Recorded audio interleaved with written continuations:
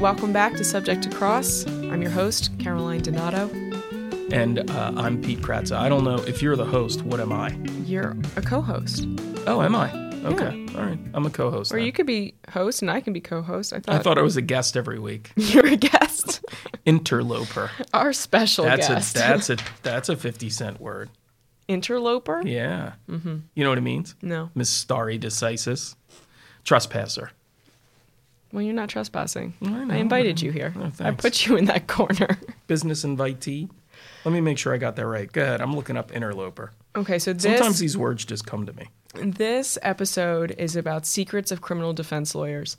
And we decided to do this because last time we had an episode basically delineating. That was your episode, Pete. I think it was episode 3. That got some good traction and people enjoyed it when we outlined. What was that? Can I define interloper for you? Go Because ahead. this is perfect. Go ahead. A person who becomes involved in a place or situation where they are not wanted or are considered not to belong. No, you belong. All right, thanks. Go ahead. So last time we did kind of a countdown of criminal defense itemization. What was the topic? Oh, like I think, the one was by the top judge. 10 observations of a criminal defense lawyer? What we do best, I guess, right? What criminal defense lawyers do best. The Yeah.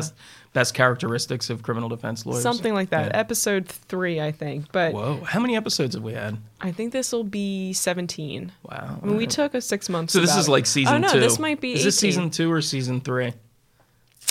Since we had a 6-month break, we it's a can new call it season. season 2. Welcome to season 2. Subject COVID to cross. era. COVID era. We are social distancing. Pete's in a corner, and I'm about 8 feet away from him.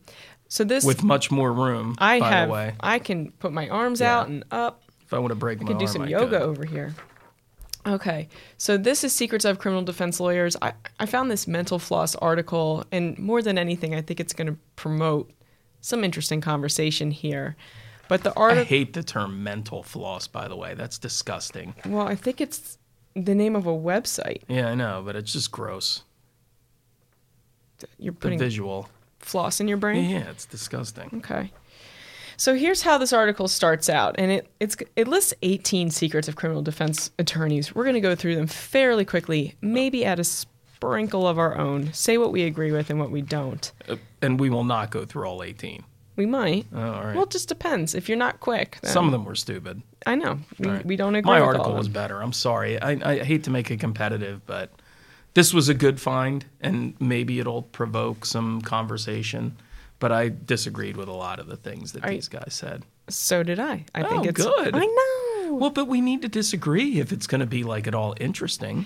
Well, sometimes when we agree, you tell the listeners we're disagreeing Oh, all right. because it makes you feel good, and then you tell everyone that you won. So. It's the role of the interloper. All right, so this is how the article starts out, just to give some context. And we don't agree with how it starts out. It's one of the more thankless jobs in the legal arena. Criminal defense attorneys who stand beside clients accused of everything from minor offenses to mass murder must mount the most effective defense of their client possible, no matter how heinous the crime.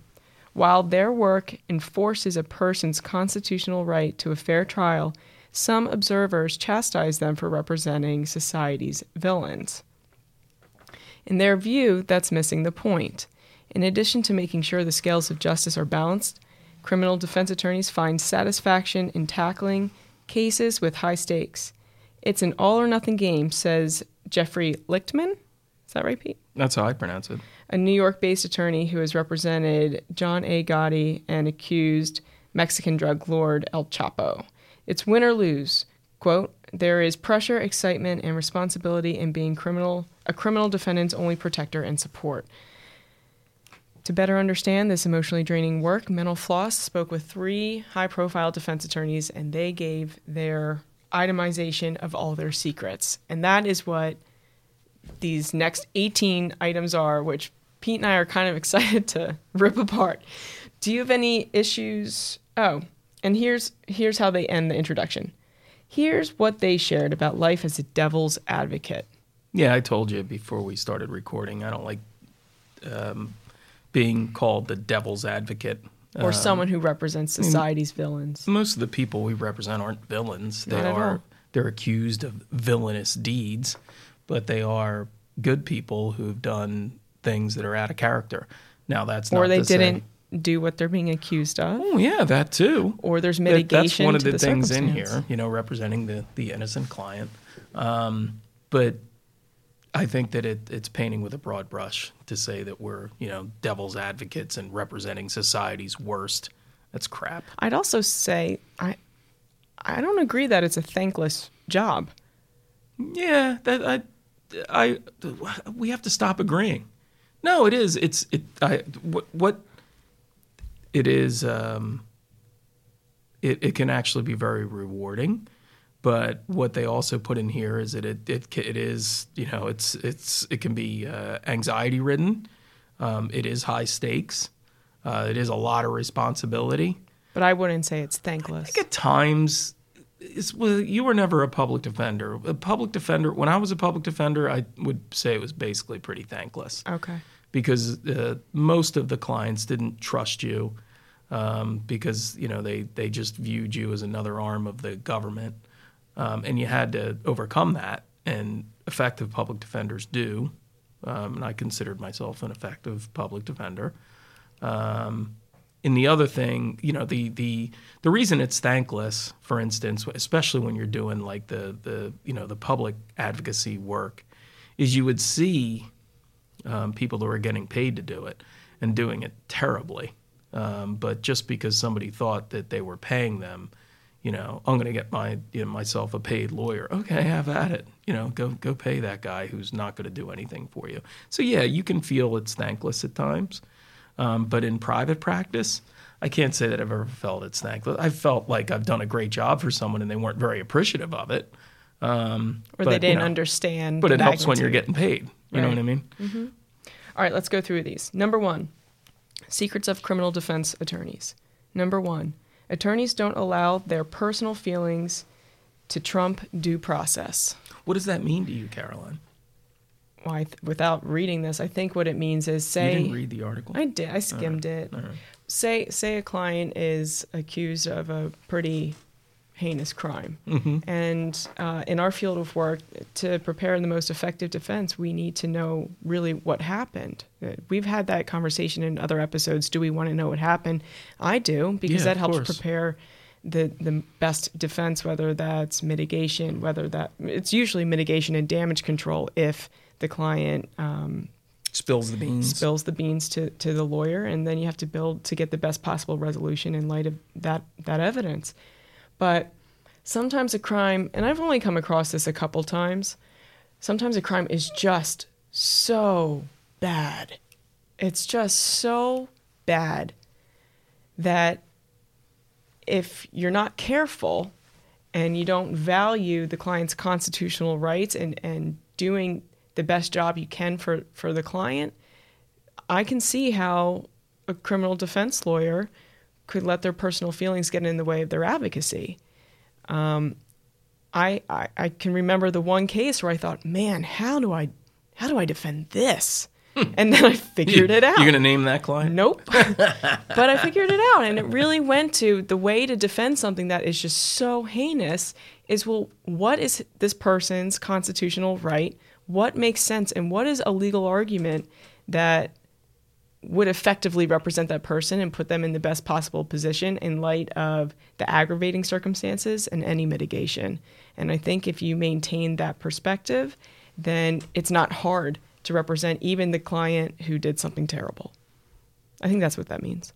Yeah, I think we agree. I've said before that, I think I have anyway, I don't know if I've said it on this podcast, but I've said it to you, that in my experience, having done it for a long time, sometimes the worst defendants, in other words, the people that are viewed by the police and the prosecutor and probably society, have the best cases, because if the police don't like them, they're more likely to do things that maybe they shouldn't have done. I'm not saying, like beat the hell out of them or anything, but,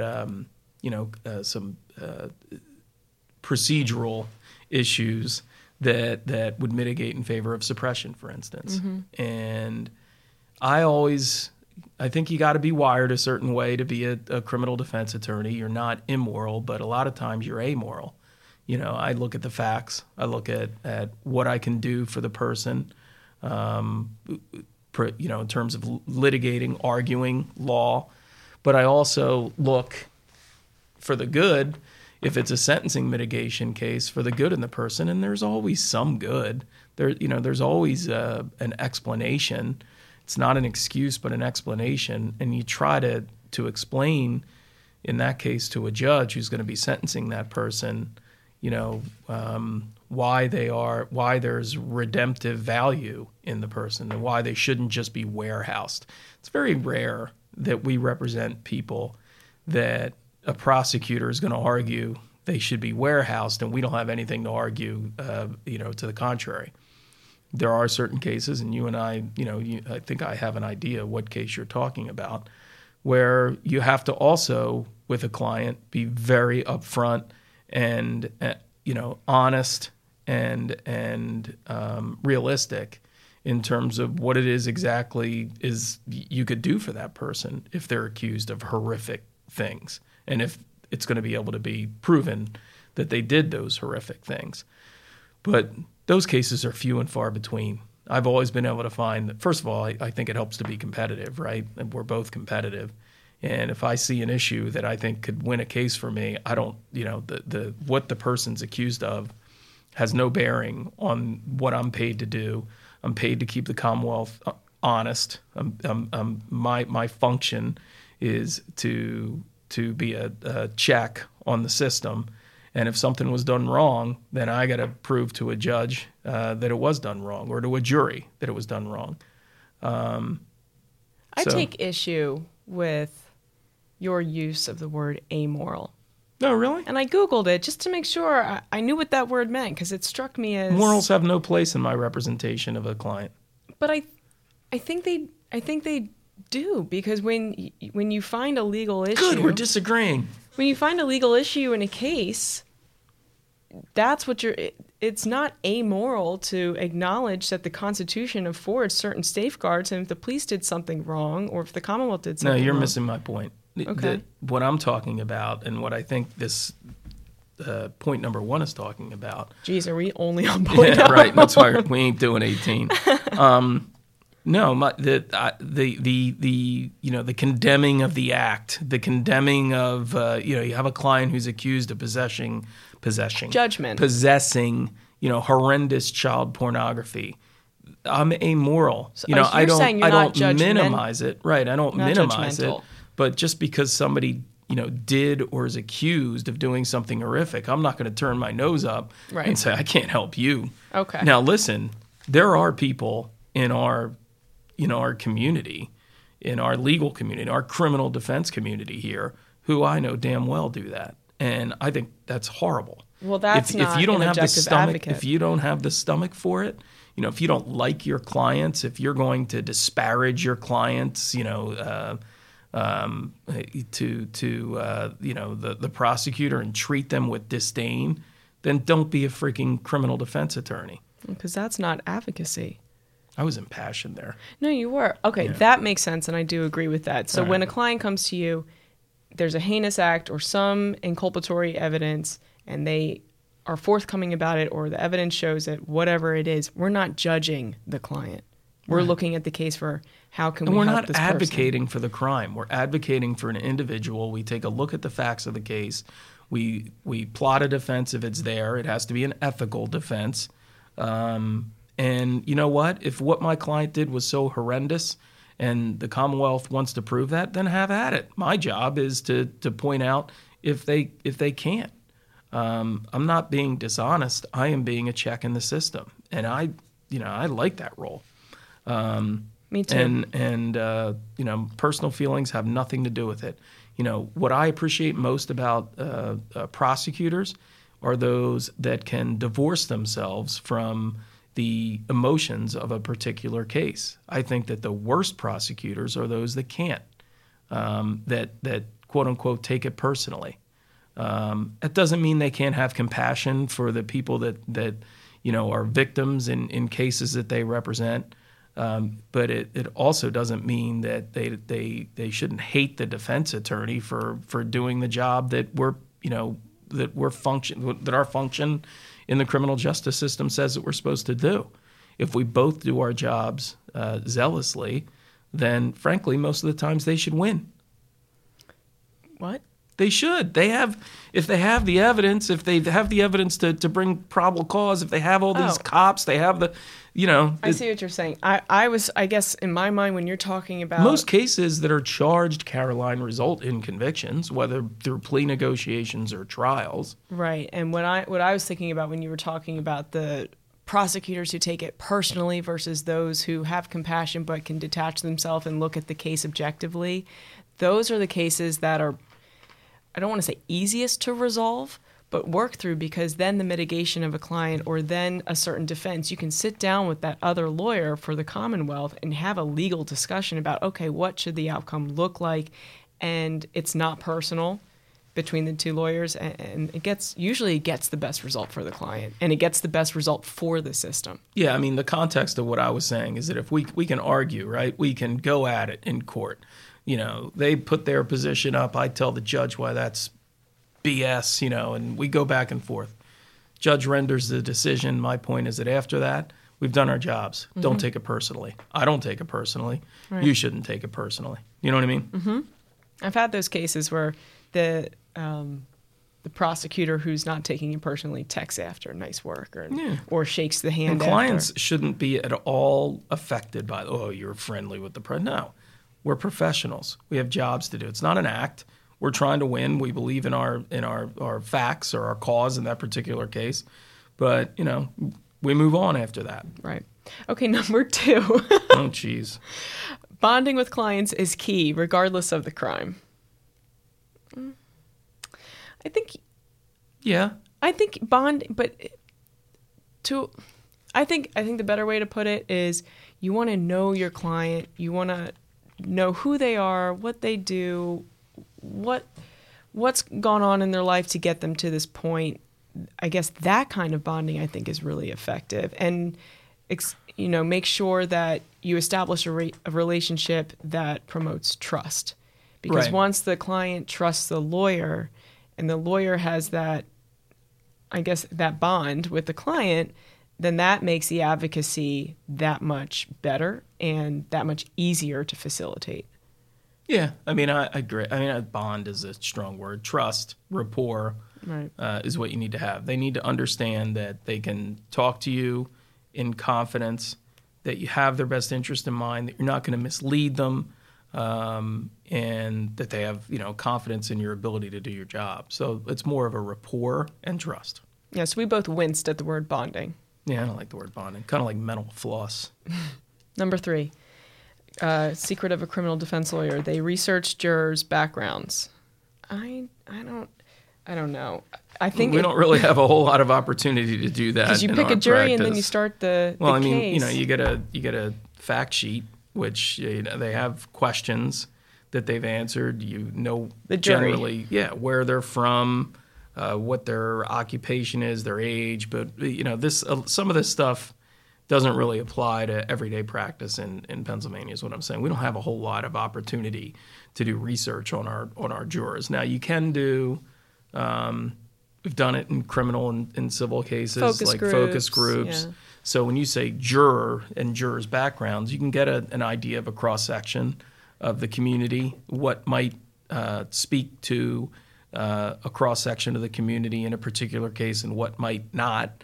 But individual, voir dire and all that stuff, we don't get a lot of opportunity for that. I think it's more instinctual, frankly. You look at somebody and say, does that person look like they're going to give me a fair shot? I don't know. Voir dire, I don't think is a science. I mean, I might get in trouble for saying that. I got my master's in trial advocacy. We learned the science of voir dire, but at the same time... Well, tell me about it. What is it? I don't know that I can regurgitate it because the science evolves over time. The statistics change over time. And I don't know. Some of the lectures were the voodoo of voir dire. So I don't know that there is an exact science. Right. But I think what number 3 is talking about, also in my master's program, I learned that there are services where professional juror analysts can sit with the lawyer during voir dire, and they look up every individual juror during voir dire. I think Imagine selling your client on the expense of that. It's so expensive. Not in a criminal case. I think that's probably pretty rare. Right.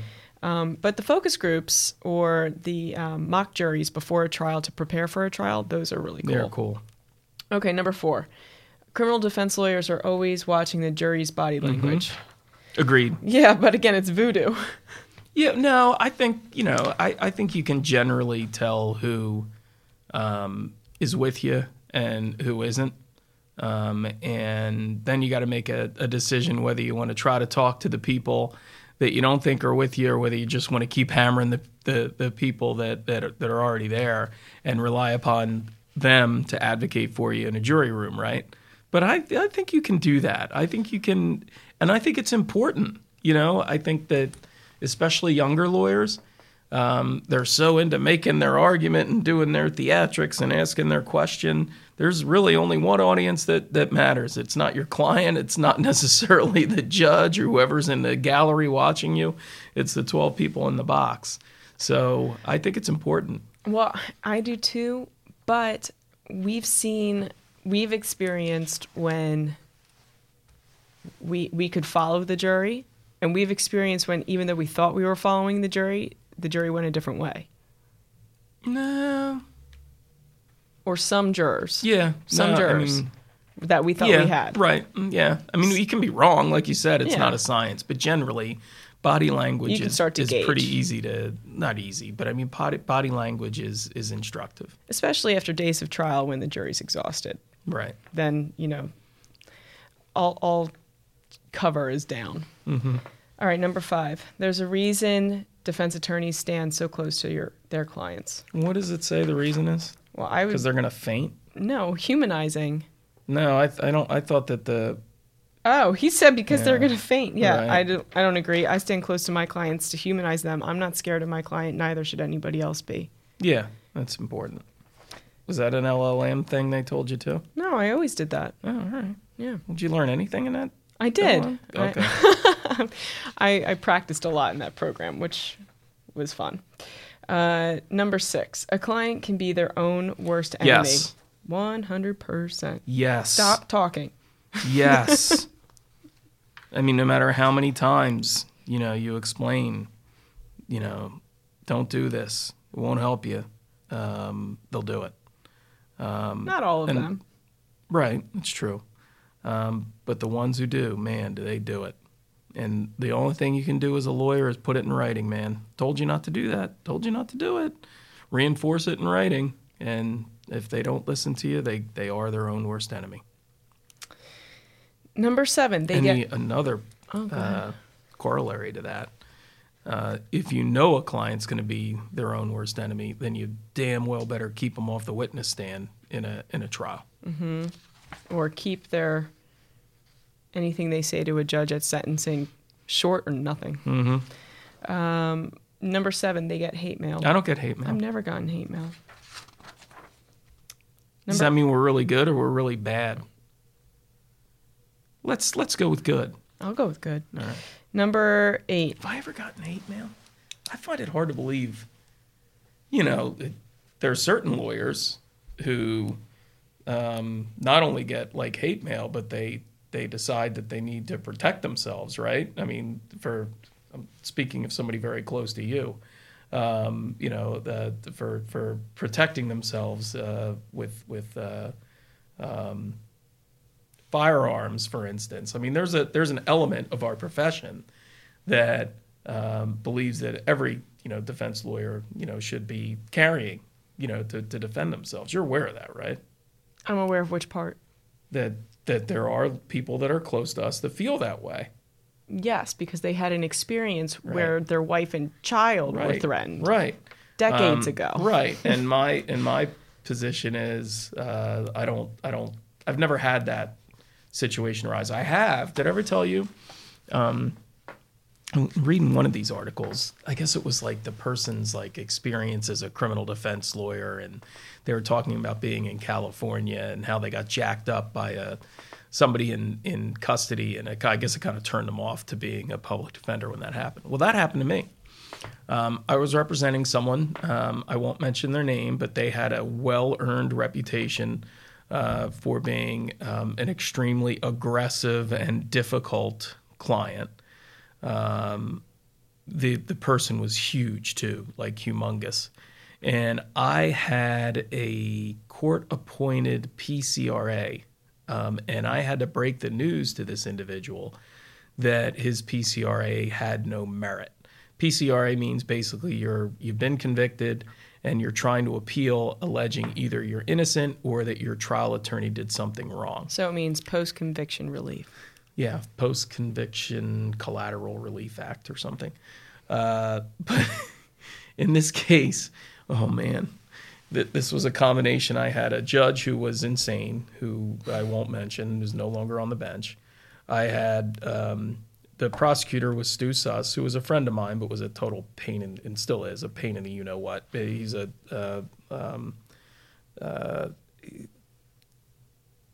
very, I'll say the word, myopic, but perceived as intellectual prosecutor whose word was bond back then in terms of, oh my God, he said this, so it must be true. And I would be like, no, it's not true. Look, here's the case there. But in any event, I got the crazy judge.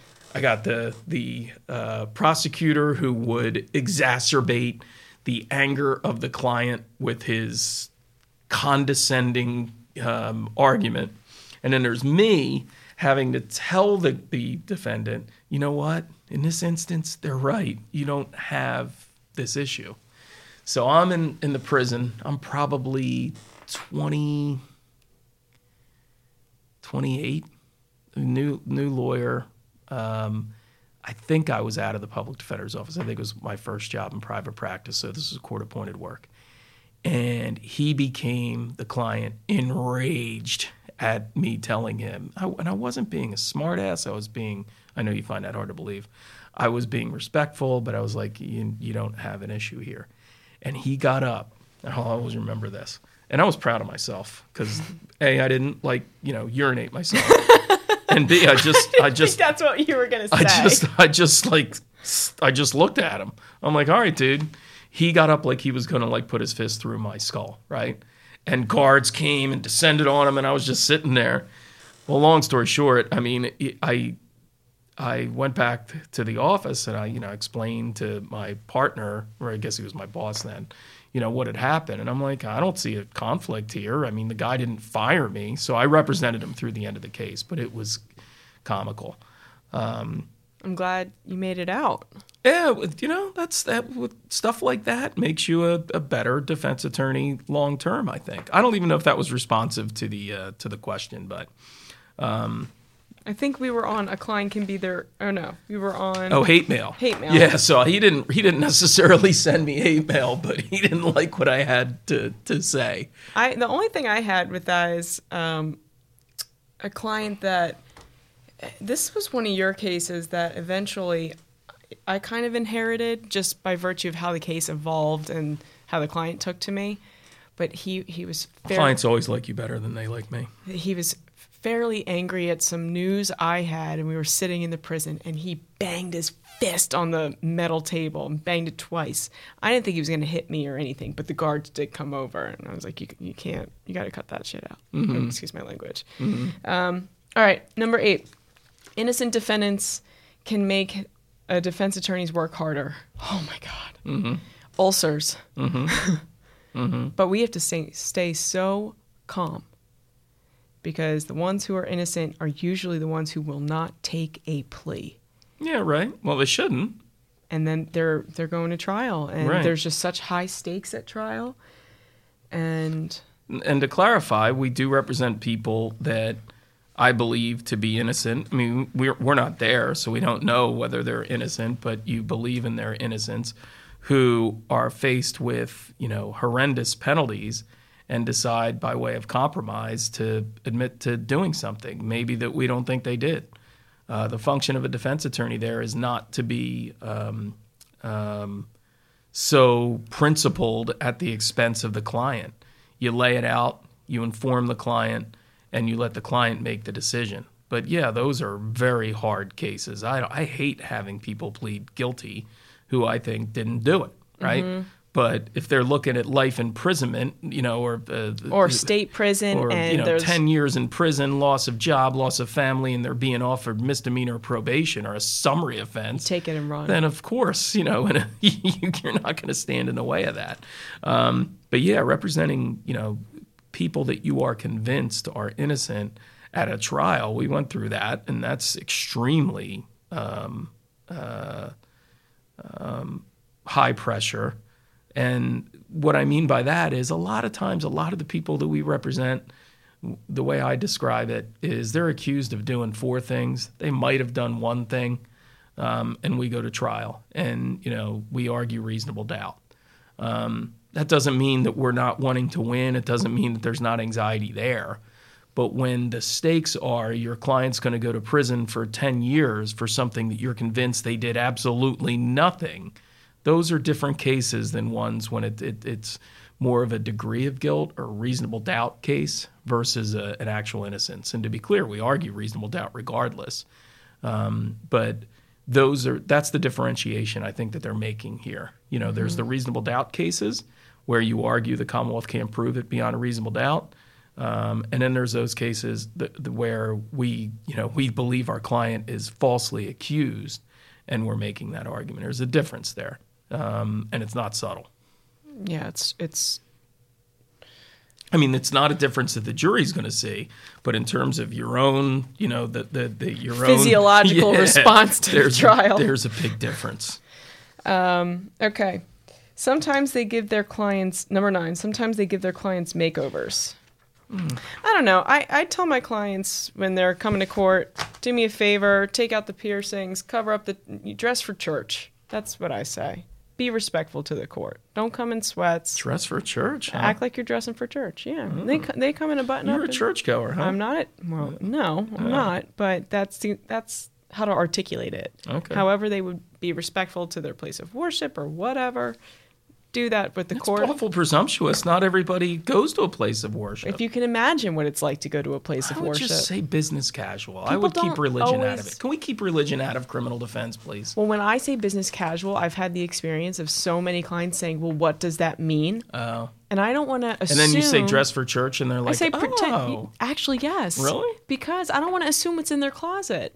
So if church is a pair of jeans and a sweatshirt that's zipped up, fine. Mm-hmm. It's just I don't want you to come in a wife beater and shorts with your boxers hanging out. Yeah. I mean, I guess these days I don't have a whole lot of conversations like that. But if I do, for instance, have a client who is heavily tattooed and I know that we're going to go in front of a judge who is extremely conservative, I'll say it's up to you.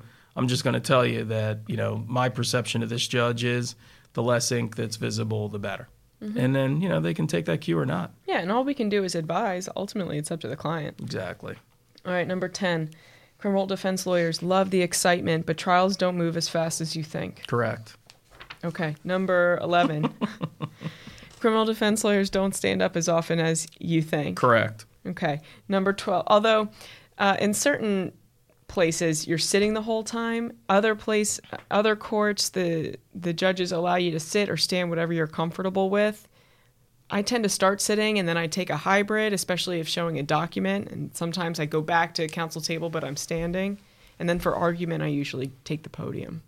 You know me, I don't like to sit still. You stand and you pace behind I like to pace, table. I like to move, and one of the things these days you have to be much more cognizant of that. In Chester County, unlike other counties around here, we opened up pretty quickly and have been in court for a long time. And you do grow somewhat accustomed to the mask, as accustomed as you can be. But it's different. And I always, I like to be up. I think I do my best thinking when I'm standing and mobile.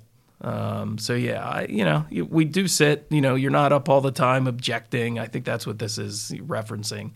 You do spend a fair amount of time sitting. And you're not standing at the witness stand staring at the witness in the eyes. You mean the podium? Yeah. No, at the witness. I mean, the picture in this, the picture in this is a lawyer standing at the jury box. Oh, is this at 14 or 11? This is 12 out of... Yeah, my picture was all 11. Yeah, that's weird. See what mine is? It's all like blurred out. Yeah, so the picture I have here, what I think they're talking about is when... you mean in the jury box or at the witness stand? Okay, all right. Or at the witness stand. You see those movies where, my cousin Vinny, when he goes over to the witness stand and is putting his arm up on it, we're not doing that. Our judges wouldn't let us do that. No. Number 12, criminal defense lawyers thrive on can't-win cases. I think we just thrive on advocacy. No, I agree with that statement. You do? Yep. That goes along with my prior thing. Bad defendants make good cases. Why? Why? I don't remember why. When I was in the public defender's office, somebody once said, and this is really cynical, and I don't necessarily subscribe to this theory, although I might. There is nothing more exhilarating for a defense attorney than getting an acquittal for the truly guilty. It's terrible to say. But like cases that you shouldn't win and you win, those are great cases. Those are gratifying cases. Because we're competitors. No, I know. I guess I thrive when I get a great result, period. Yeah. So I don't thrive more when it's unwarranted than if I when do. It's unexpected?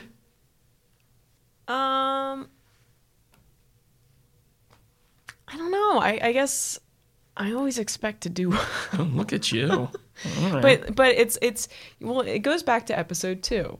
What my dad... You're going to need to give me like a list of our episodes. What my dad said, if you always do your best, no matter what the outcome and no matter what... You realize you could say, it goes back to episode 6, and you'd be like, all right, just make it up. I'm cueing the listeners if they want to hear something they haven't heard before. If this is their first episode and they want to go back and hear something different, this is where to go. I get it now. My point is learning from that first suppression hearing I won, and that's a case where you told me I was going to lose. And wasn't it exhilarating when you won? But it was the first thing I ever won, so it was exhilarating nonetheless. Mm-hmm. And it was no more exhilarating than when I thought I should win. No, I disagree. I mean, the ones that you think you're going to lose or that you should lose and you win are the best ones. Okay. Number 13. They believe the bail system... we are going to go through all 18 of these. How long have we been at this? Like 3 hours? No. They believe the bail system is broken. Yeah, I think the bail system's broken, especially in certain counties. 14. Public defenders get a bad rep. Absolutely. Public defenders, I mean, I think it varies in, different... municipalities, different states, different areas. A lot of it comes down to not only the dedication of the particular attorneys, but the resources that are available to them. We're fortunate to practice in a county that's always historically had a very strong public defender's office with excellent lawyers. And I'm an alum of that office, although I was only there for a little less than 3 years. And I think that they do get a bad rap. I have often, probably once a month, talked to a prospective client who could not afford us, and I have told them, as opposed to spending, some small amount on a private lawyer, if you qualify for the public defender's office, go there. Hands, yeah. Go there, and you're going to get better representation, and you're not going to waste money on some schmuck who charges a really small fee. There are a lot of schmucks that do what we do. I agree. It's nice to be in a county where you can say to someone who can... It's incredible how the schmucks can just keep it going. You know what I mean? That they I don't pay much attention to them. I know they bother you. They do. Because it denigrates our profession. I look past it. Okay. If we just do a good job, then we can hopefully influence how people perceive what we do. All right. Number 15. The true crime TV craze is changing our approach. I don't know. I don't really agree. Maybe a little bit. You think? I mean, you can use, DNA. They're used to watching jurors are those crime shows, or they get the DNA and they have a match, and you can raise the bar for the Commonwealth a little bit. When you're arguing a circumstantial evidence case, for instance, and you argue the lack of scientific evidence, I think juries, have an expectation of that evidence sometimes. So I think you can use it. I know, but does it change your approach, or does it make the jury savvy to certain issues with cases? It can change your approach because you can, again, knowing your audience, right? If they're watching shows like that and you know what speaks, to them, then you can highlight an inadequacy of the Commonwealth's case. They don't have DNA here. They didn't do that. They didn't get a DNA off of the window in a burglary. Yeah, you can use it. I mean, it's number 15 out of 18. Yeah, I guess. 16, public opinion can influence case strategy. No. I disagree. Good. I think public opinion, especially, I'll give you a basic example, the Me Too movement, public opinion of, whatever's going on. And we've had to fashion certain voir dire questions. Strategy, though? Our strategy with voir dire? Or strategy with how to address a case? Strategy to me speaks to how you try a case, how you defend it. And I'm not going to allow, Me Too to determine the way that I defend someone. I guess, maybe we're talking about the same thing in different ways. You got to be mindful of it. I get that. But it's not going to change the way I defend someone. No, but you'll be mindful of it. Voir dire questions will reflect it. What does this say? Criminal cases can often draw local or national headlines, making prospective jurors aware of the personalities and details involved. A good attorney will always take notice of which way the public tide is turning while preparing a defense. Public opinion has a huge impact on how I handle a case, Lichtman says. After all, the jury is a small slice of that public opinion going into a trial, and I need to persuade them or dissuade them during my brief time before them. So it's important to know what I'm dealing with beforehand. What are the areas of concern, preconceived notions for me at trial that I need to develop or combat? Not doing so, Lichtman believes, is a gross oversight. A lawyer does not do his due diligence before the trial starts in learning what public opinion is about his client, or the conduct allegedly committed by his client, is a lazy fool. Are you a lazy fool, Pete? I don't think I'm a lazy fool, and I think that a lot of that, this to me reads as injecting yourself into public opinion, maybe giving press conferences and stuff like that. And there might be a hint of self-promotion there by Mr. Lichtman. Okay, number 17. No, I'm not a lazy fool. I'm an interloper, not a lazy fool. Number 7. I keep thinking of Usurper from Game of Thrones. Oh, right. 17. They don't have an obligation to disclose a client's admission of guilt. For sure. Yeah, and we've probably touched upon that, in prior episodes. Which episode, Caroline? All of them. Oh. Yeah, I mean, we represent people. They can tell us they did it, and we can argue that the Commonwealth didn't prove they did it. If you have a problem with that, don't be a criminal defense lawyer. Damn it. And that's attorney-client privilege, confidentiality. That's the client's Fifth Amendment right. We don't argue innocence. We don't argue, false evidence, but we can argue they didn't prove it. Number 18. Clients sometimes want advice before committing a crime. I've never had a client ask me for advice before committing a crime. I've maybe had a client ask how to avoid being implicated for a crime because of like a practical necessity of the circumstance, like trying to remove himself or herself from a circumstance.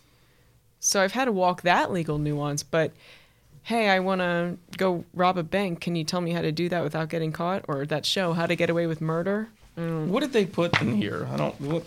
It is legally and morally forbidden for lawyers to counsel anyone on the best way to commit a crime, but that doesn't stop people from asking it anyway. I get it a lot, even today, Lichtman says. If I do this, is this okay? Lichtman will tell them what's legal up to a line and go no further. All the advice is legal and above board. I treat every conversation as if someone's listening. I can't recall off the top. Oh, I'm away from my microphone. I apologize.